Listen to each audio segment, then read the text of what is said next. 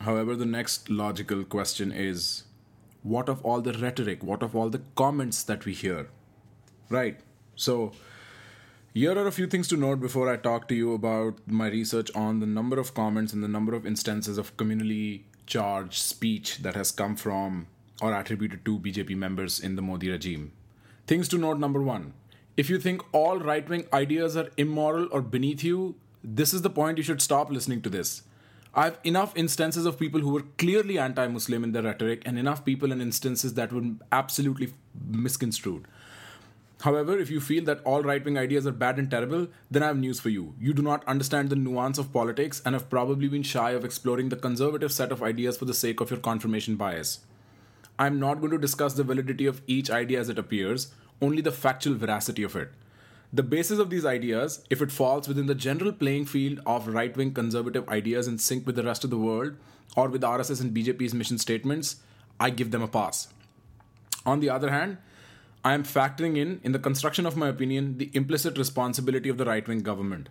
This responsibility is owed to the nature of the beast itself, because the existence of a right wing government, or at least this one, brings a sense of communal paranoia in people. It must go an extra distance at maintaining the peace in the now sensitive religious fault lines. A lack of rebuking, discouragement of any rhetoric, even if it is not apparently violent or violence encouraging, but serves to encourage any kind of a Hindu Muslim divide, has been counted as an instance of implicit guilt in my view. To conduct this research, I used a dataset provided by thewire.in of 12 instances of overt hate speech by major BJP leaders. 4 were outright dismissible because they had either pro-Hindu remarks, which are not necessarily anti-Muslim remarks, or had remarks against Kashmiris, which does not necessitate remarks against Muslims, or, well, Mayawati. Out of the remaining 8, 1. Vikram Saini's comments at a Muzaffarnagar rally in 2018 that was labeled by the media as provocative because he said, "Our country is called Hindustan, meaning it is a nation of Hindus," is very in sync with the RSS's definition of Hindus that explicitly includes all other religions, defining Hindu as a national identity more than a religious identity. The context also is very morally stable, where he speaks of inclusive growth and being against race-religion-based discrimination. This is dismissible on the grounds of media's purposeful or unpurposeful misinterpretation. Of the remaining 7, Mahesh Sharma's comment on APJ Abdul Kalam being nationalistic despite being a Muslim from 2015, Anant Kumar Hegde's gross conflation of Islam and terrorism in his comments from 2016, and Shobha Karanjale casually using the term jihadi to refer even possibly to the Muslim population in Karnataka are all seen as inappropriate and guilty of either alienation or encouraging conflict against Muslims. Anupriya Patel mentioned how there were Hindu traitors, the existence of whom had resulted in 100 crore, which is essentially a billion, Hindus being scared of 20 crore Muslims, which is essentially 200 million, is a case found guilty. To demarcate the divide so emphatically and to pit them against each other in this fashion is unacceptably alienating and tension inciting, especially when the supposed definition of Hindu by her parent political body is inclusive. Of the remaining 3, Giriraj Singh's remark on India's population explosion being because of Islamic freedom of polygamy is wrong on multiple levels. 1, it isolates a community, at that a minority, and blames them for the friction in the growth of an entire nation. And 2, because it is factually incorrect. Muslim population in India grew by roughly 25% between 2001 and 2011. Hindu population grew by 17%. The metric might indicate that the Muslim population grew by 1.5 times the Hindu population, but absolute numbers reflect differently. Muslim population grew by 33.7 million or 3.37 crore between 2001 and 2011, but Hindu population grew by 138.7 million or 13.87 crore over the same time, a 4-fold increase over the Muslim population. This remark clearly instigates the sensitive religious fault lines and can be seen as an implicit encouragement of Muslim-directed hatred. The Yogi Adityanath case from 2017 is highly confusing and scary. After thorough investigation, CBI wanted to prosecute him for his anti-Muslim riot-causing enmity-promoting speech. The state government in 2017, then and now headed by him, overturned the demand for his prosecution. This is wholly suspicious, moving only along the lines of making obvious assumptions. Allahabad High Court aligned itself with the state government, and as much as I trust the independence of the judiciary in India, it would seem highly probable that they were limited in their reach due to factors beyond their control, that is, evidence tampering and so on. Verdict: this is likely a case of outrageous hate inciting speech. Senior BJP lawmaker Vinay Katiyar is guilty too. His remarks that any and all Muslims in India must go to Pakistan or Bangladesh is entirely alienating and hate encouraging. Of an otherwise 113 instances listed by NDTV as cases of hate speech by BJP, ranging from Modi, Shah to Fadnavis and Subramaniam Swamy, some are cases of petty remarks common to recent politics in India that are not indicative of religious alienation. Some are absolutely misconstrued by ignoring the context and the pretext, and some are valid cases of hate speech inciting unrest, disseminating misinformation, or inducing violence against Muslims. There's a few other noteworthy mentions when it comes to the remarks and comments made by BJP leaders. Menka Gandhi's infamous remark to the effect of democracy being a give and take relationship when pointing towards Muslim voters is bad philosophy of governance and an absolute assault on the ideal principles of democracy. She started off by building the case for why Muslim voters, contrary to her party's anti-Muslim perception, must vote for her by mentioning what she has done for them. She then goes on to create a transactionality and by means of it communicates a displeasure and or predictive disinterest in working for Muslims who don't vote for her. Focusing on these remarks and even making the grossly unfounded assumption that she does not possess any discriminatory or Hindu-favoring sentiment, this comment cannot be taken to have anything less than a coercive and alienating effect. Verdict: definitely rumbles the religious fault lines. Sakshi Maharaj. Various media outlets reported Sakshi Maharaj, a sitting MP from Unnao and a former ascetic, threatening to curse people who did not vote for him. This became the cause of turmoil with respect to the intellectual elite for two reasons. One, they construe it as a threat. Two, it is apparently dubious in logic and primarily stems from religious rhetoric. To respond to one, the news media outlets were very friendly in using the term threatens or will, which in the clickbait culture is enough to shape perception. Listening to the video and reading the transcript of that comment, Sakshi Maharaj issues, at the very best, a veiled threat to curse people. He speaks in passive voice, trying to create a voter motivation based on his identity to people already present at his rally and not the public at large. He says, "I'm an ascetic, I'm a sannyasi." And within the scriptures, it is said that if you do not give alms to a pleading sannyasi, he takes with him the good karma of the household and leaves behind the bad karma. It does not seem obvious how he actively threatens voters, but passes a religious remark of the nature of might happen, an effect possible to the same degree as reincarnation, 72 virgins, or the heaven promised by Christ, bearing no logical consequence. The use of religious or scriptural logic, at best, could be construed as stupid, but in no way seem to suggest an active threatening. Clearly, this sounds more like media manipulation. Sakshi Maharaj's second remark that came into question was his remark about the 2024 election that the 2024 election would never take place because there'd be no need or something to that effect. So let's analyze that. Sakshi Maharaj was reported in many clickbait titles as saying that there would be no more elections in 2024 after this one.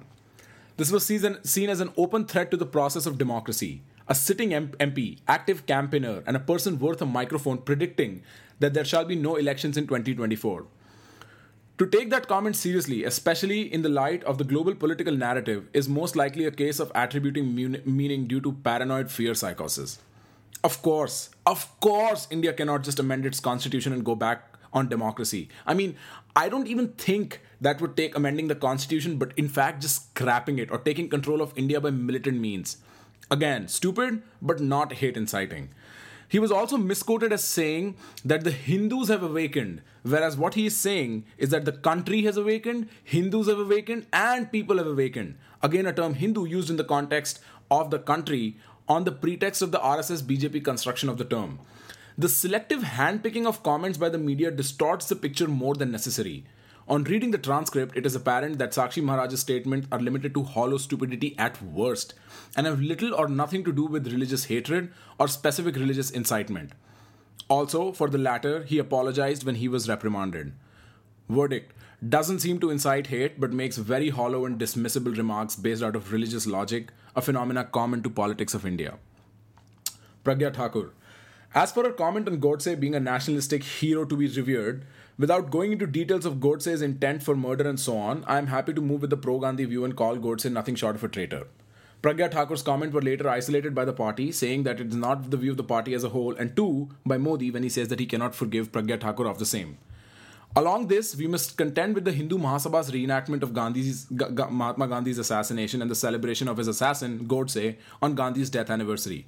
It is pertinent to note that the BJP and RSS have overtly distanced themselves from the Hindu Mahasabha for this, now and before. Hemant Karkare and the Malegaon blast case, and Pragya Thakur's comment on that.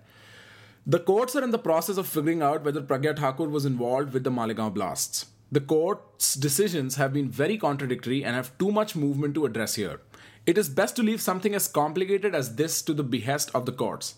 However, the NIA court does find a prima facie reason for conviction and thus has charged her under various laws for unlawful activities under the Unlawful Activities Prevention Act. Now, assuming that she suffered mental and physical torture in the prison due to what could possibly be a false accusation, she was definitely in the wrong to derogate a martyr.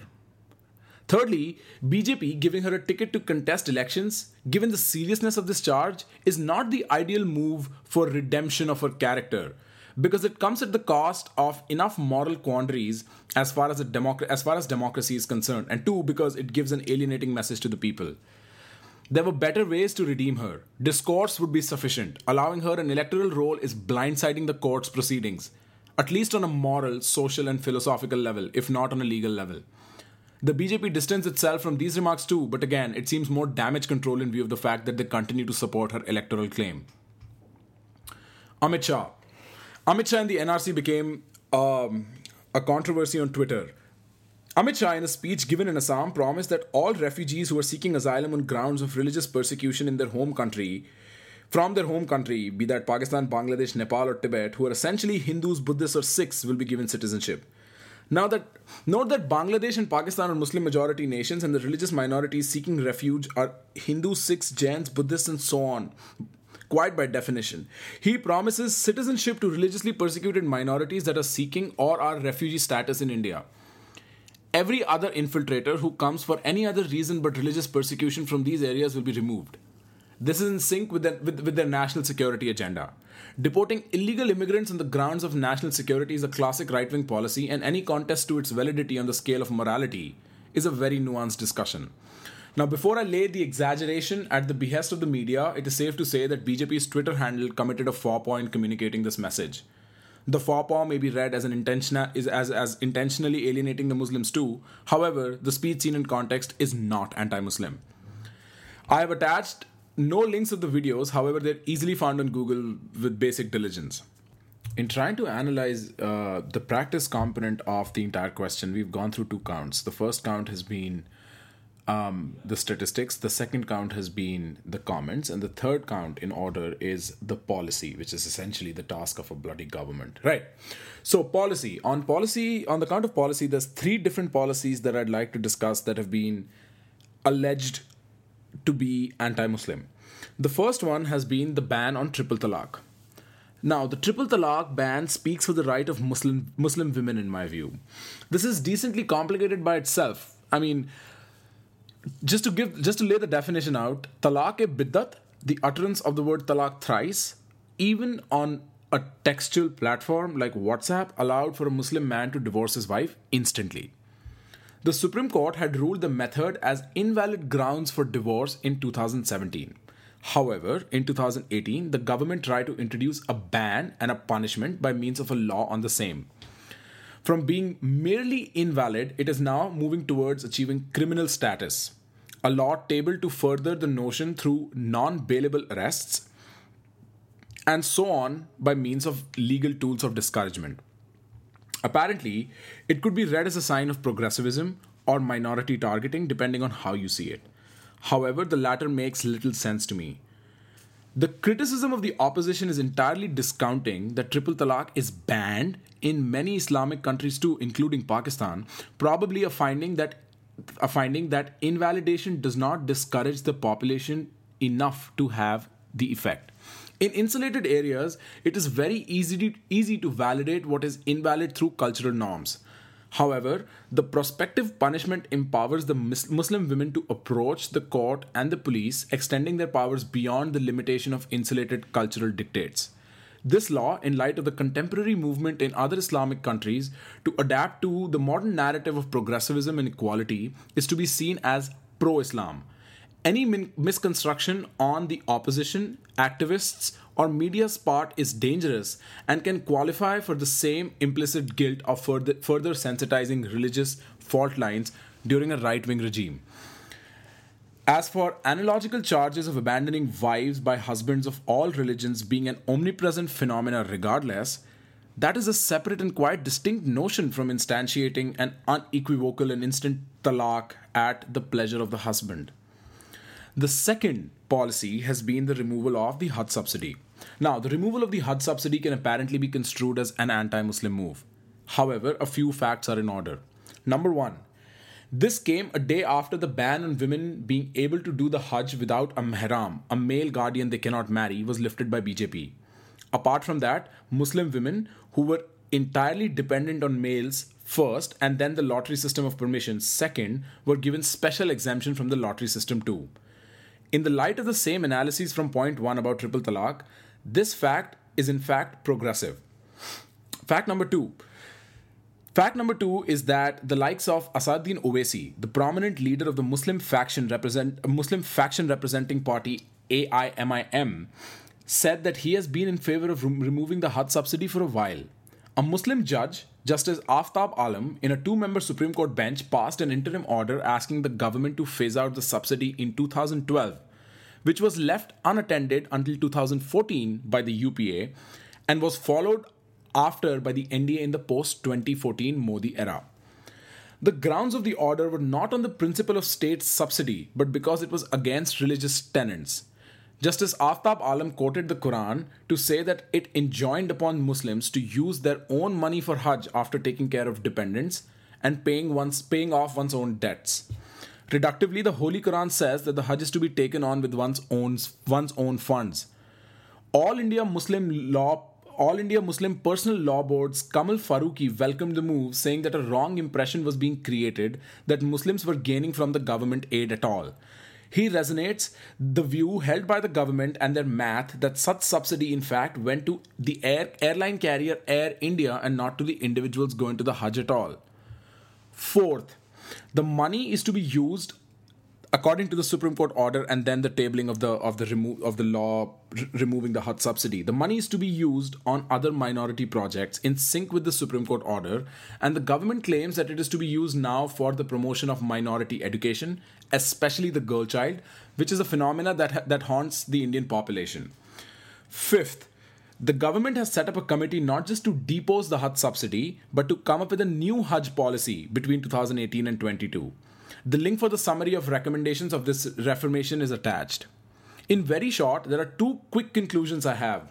One, it seems to suggest that the BJP's inclusive growth idea is being held, at least in principle. And two, that the charge against the secular politics of the opposition being of the nature of appeasement is more substantive than what might seem. Policy number 3, quote-unquote beef ban. Now, there is a certain few things to dissect with respect to the claim that beef ban is a tool to alienate Muslims. Firstly, even in its most inaccurate construction, it is at best a Hindu-favoring enactment, which does not necessitate an anti-Muslim intent. Much like a holiday for Easter would not mean the Buddhists are violated. To construe it in a reductive zero-sum game sense is you applying the filter of Hindu versus Muslim than the enactment or the party doing it. Secondly, it is not a beef ban and not a case of dietary profiling like the media has conflated it to be. The ban on beef, if at all in any places, is consequential, but the ban in law is on cow slaughter, not consuming beef. Again, as a consequence, in some places, beef consumption has become prohibited. But it is not quote-unquote a beef ban in its true literal sense. Thirdly, it is not a case of cultural imperialism as my very English-savvy friends might want to call it. It is provided directly for in the Directive Principle of State Policy Article 48 in the Constitution of India. It says, the state shall, organize culture and animal husbandry on modern and scientific lines, and shall, in particular, take steps for preserving and improving the breeds and prohibiting the slaughter of cows and calves and other milch and draught cattle. The causes, as noted in the commentary of the Constituent Assembly, are supposed to be scientific, modern, or economical. The religious reasons were left out from this framing, but the directive policy suggestion was put in place regardless. The directive policy not only leaves the door open for the states to do that, but also encourage them to have some sort of a ban on cow slaughter. For references, you can check the debate and commentary from the Constituent Assembly on this issue dated November 24, 1948 onwards. If you make the case that this law is being implemented for religious reasons regardless, you must be informed that the Supreme Court, over several decisions, has ruled in favor of the ban on cow slaughter being constitutional. The final verdict came from a 7-member constitutional bench in the Mirzapur Moti Qureshi Kasab judgment. This is a very complex question in itself, and therefore I align myself with India's premier intellectual body, the Supreme Court, and at that, the constitutional bench of the Supreme Court in that. Fourthly, these laws are a matter of state list. That is, states make law on this. Cow slaughter bans have existed in states as early as the 1950s, and even then, a lot of states with other party governments have enacted, upheld, not revoked, or not even motioned to revoke this law. This goes on to say that this isn't entirely a BJP or Modi phenomena, even though they do push for it more heavily. Now, 20 out of 29 states in India regulate, in some form or degree, cow slaughter. These forms and degrees vary to the effect where in some states consumption isn't a problem, in some import isn't a problem, in some possession isn't a problem, in some a particular age and variety of cow can be slaughtered, and in some slaughter for specific purposes and at specific times is alright. The states have passed these laws in view of the demographics and the interest of the demographics. Almost all of these laws, in their form and substance, have been appealed to the courts and upheld, except in 2017 in Tamil Nadu, where the Madras High Court has stayed the cow slaughter ban enactment, which, if you were to ask me, speaks for the independence of judiciary in these matters and a case-by-case proper analysis of the same. Finally, the vigilantes or the rakshaks that have emerged from these enactments in the time of BJP, that is undoubtedly a problem that must be construed in light of the fact that BJP is the world's largest political party with 60 million members, 6 crore members. I did not hold back criticism for any variety of brass in the BJP when they made wayward comments. But the fringes of such large political body will have defected behavior. Having said that, it is important to note that on several occasions, PM Modi, Amit Shah and Rajnath Singh have come out heavily against vigilantism of any nature. Referring to it as Hindu or cow vigilantism takes the focus away from the true violation of law, vigilantism. If anything, I see it as a purposeful effort to avoid or to not attribute religious connotations, but to stay from the pettiness of religious attributions, which only brings more pettiness and more allegations and possibly even more media distortion. However, can more be done for discouragement? Sure. I truly and abjectly condemn this variety of vigilantism as much as any other form of vigilantism. Do I find that the government could be harder on vigilantes, that there are better or more efficient ways to communicate that they don't support it? Sure, absolutely, 100%. On the other hand, do I find the media of conflating the ban on cow slaughter, a constitutional right given to states by the forefathers, with a restriction on Muslim culture or a beef ban or a saffron move entirely? Yes. To come to now conclude our entire discussion. The first is the ideological conclusion, the theoretical conclusion. On an isolated analysis of RSS and BJP's ideas of, let's just say, an inclusive definition of Hinduism, I find them absolutely not guilty of promoting any anti-Muslim rhetoric. In fact, Hinduism or Hindu was a term coined in the 19th century by English colonizers and did not exist before that as such. This is the prominent view of academic and scholars, both Indian and foreigners, on Hinduism as a culture and religion. Google it, there is enough academic literature on that. So much so, this identity of Hinduism being a national cultural identity is philosophically uncontested for the most part. I have found not one valid piece of criticism of the theoretical aspect of the BJP RSS philosophy anywhere. Not with the opposition, not with the scholars, and not with the media. What I have found from all three are opposition to their practice. So let us conclude the variety of aspects of the practice. In terms of practice, the statistical research on communal violence, after the in-depth research that I've fielded before you, it is safe to say that on 2 out of 3 counts, no significant statistical difference is noted. The two trends, communal violence instances and injuries, move in either direction, one pro-BJP, one pro-INC, and yet the statistical insignificance allows me to discount them entirely. The common denominator in these two modalities is 0. The third, communal violence deaths, show a 20% decline since the BJP has come to power. That is a telling statistic. Whether that is attributable to a better rule of law, a better policing system, more fear of legal consequences, just shorter conflicts, or use of less fatal tools of violence in these instances is an attribution I don't make. But the statistic I find works quite surprisingly and opposite to the media paranoia around communal lines for BJP.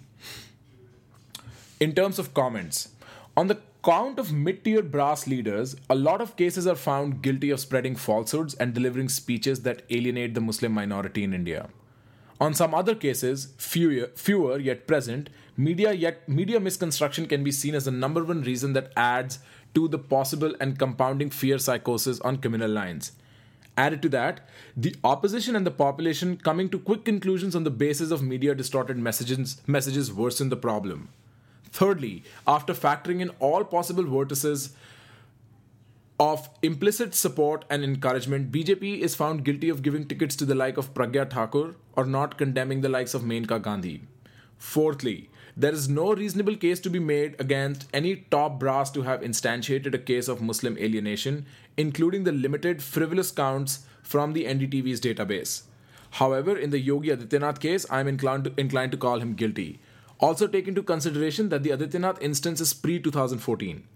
One possible caveat, purely from an academic and psychological position, is that negative evidence are more capturable, salient, and incite more immediate response in people.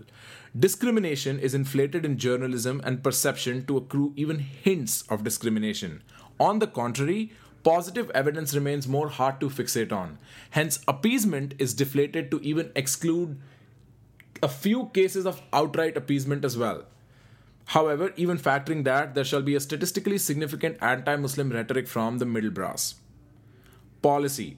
As far as my discussion illuminates, unless I have missed out on a policy, the idea of inclusive growth, an idea that purposely does not descend to use of religious terms in the mention of their subject of growth, seems pretty upheld in principle.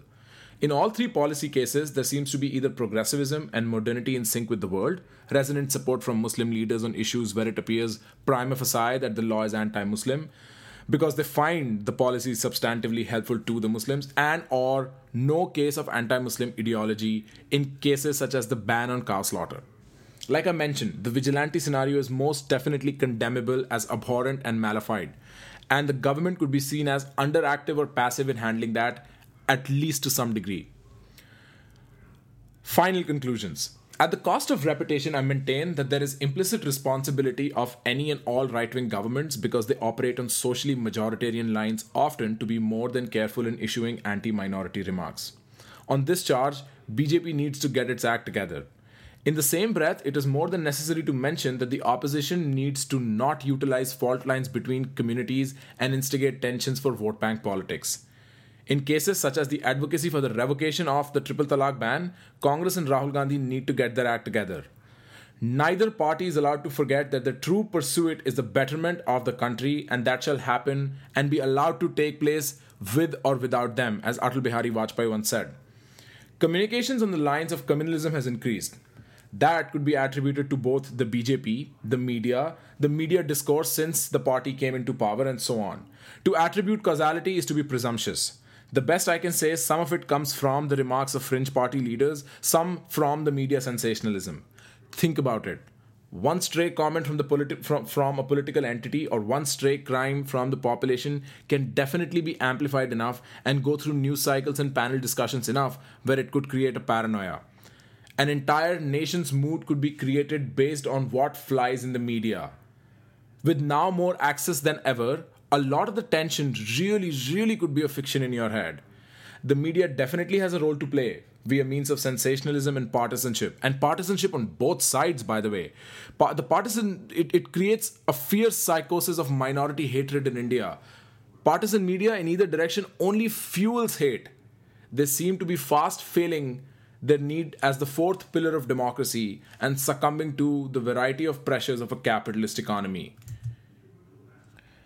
With that, I conclude my analysis on this headache of a subject. I've had incredible fun doing this. It's been very engaging and very time consuming. Please let me know what you think. Like I said, I'm available on more platforms than you can imagine, and I am always open to comments. Thank you so much.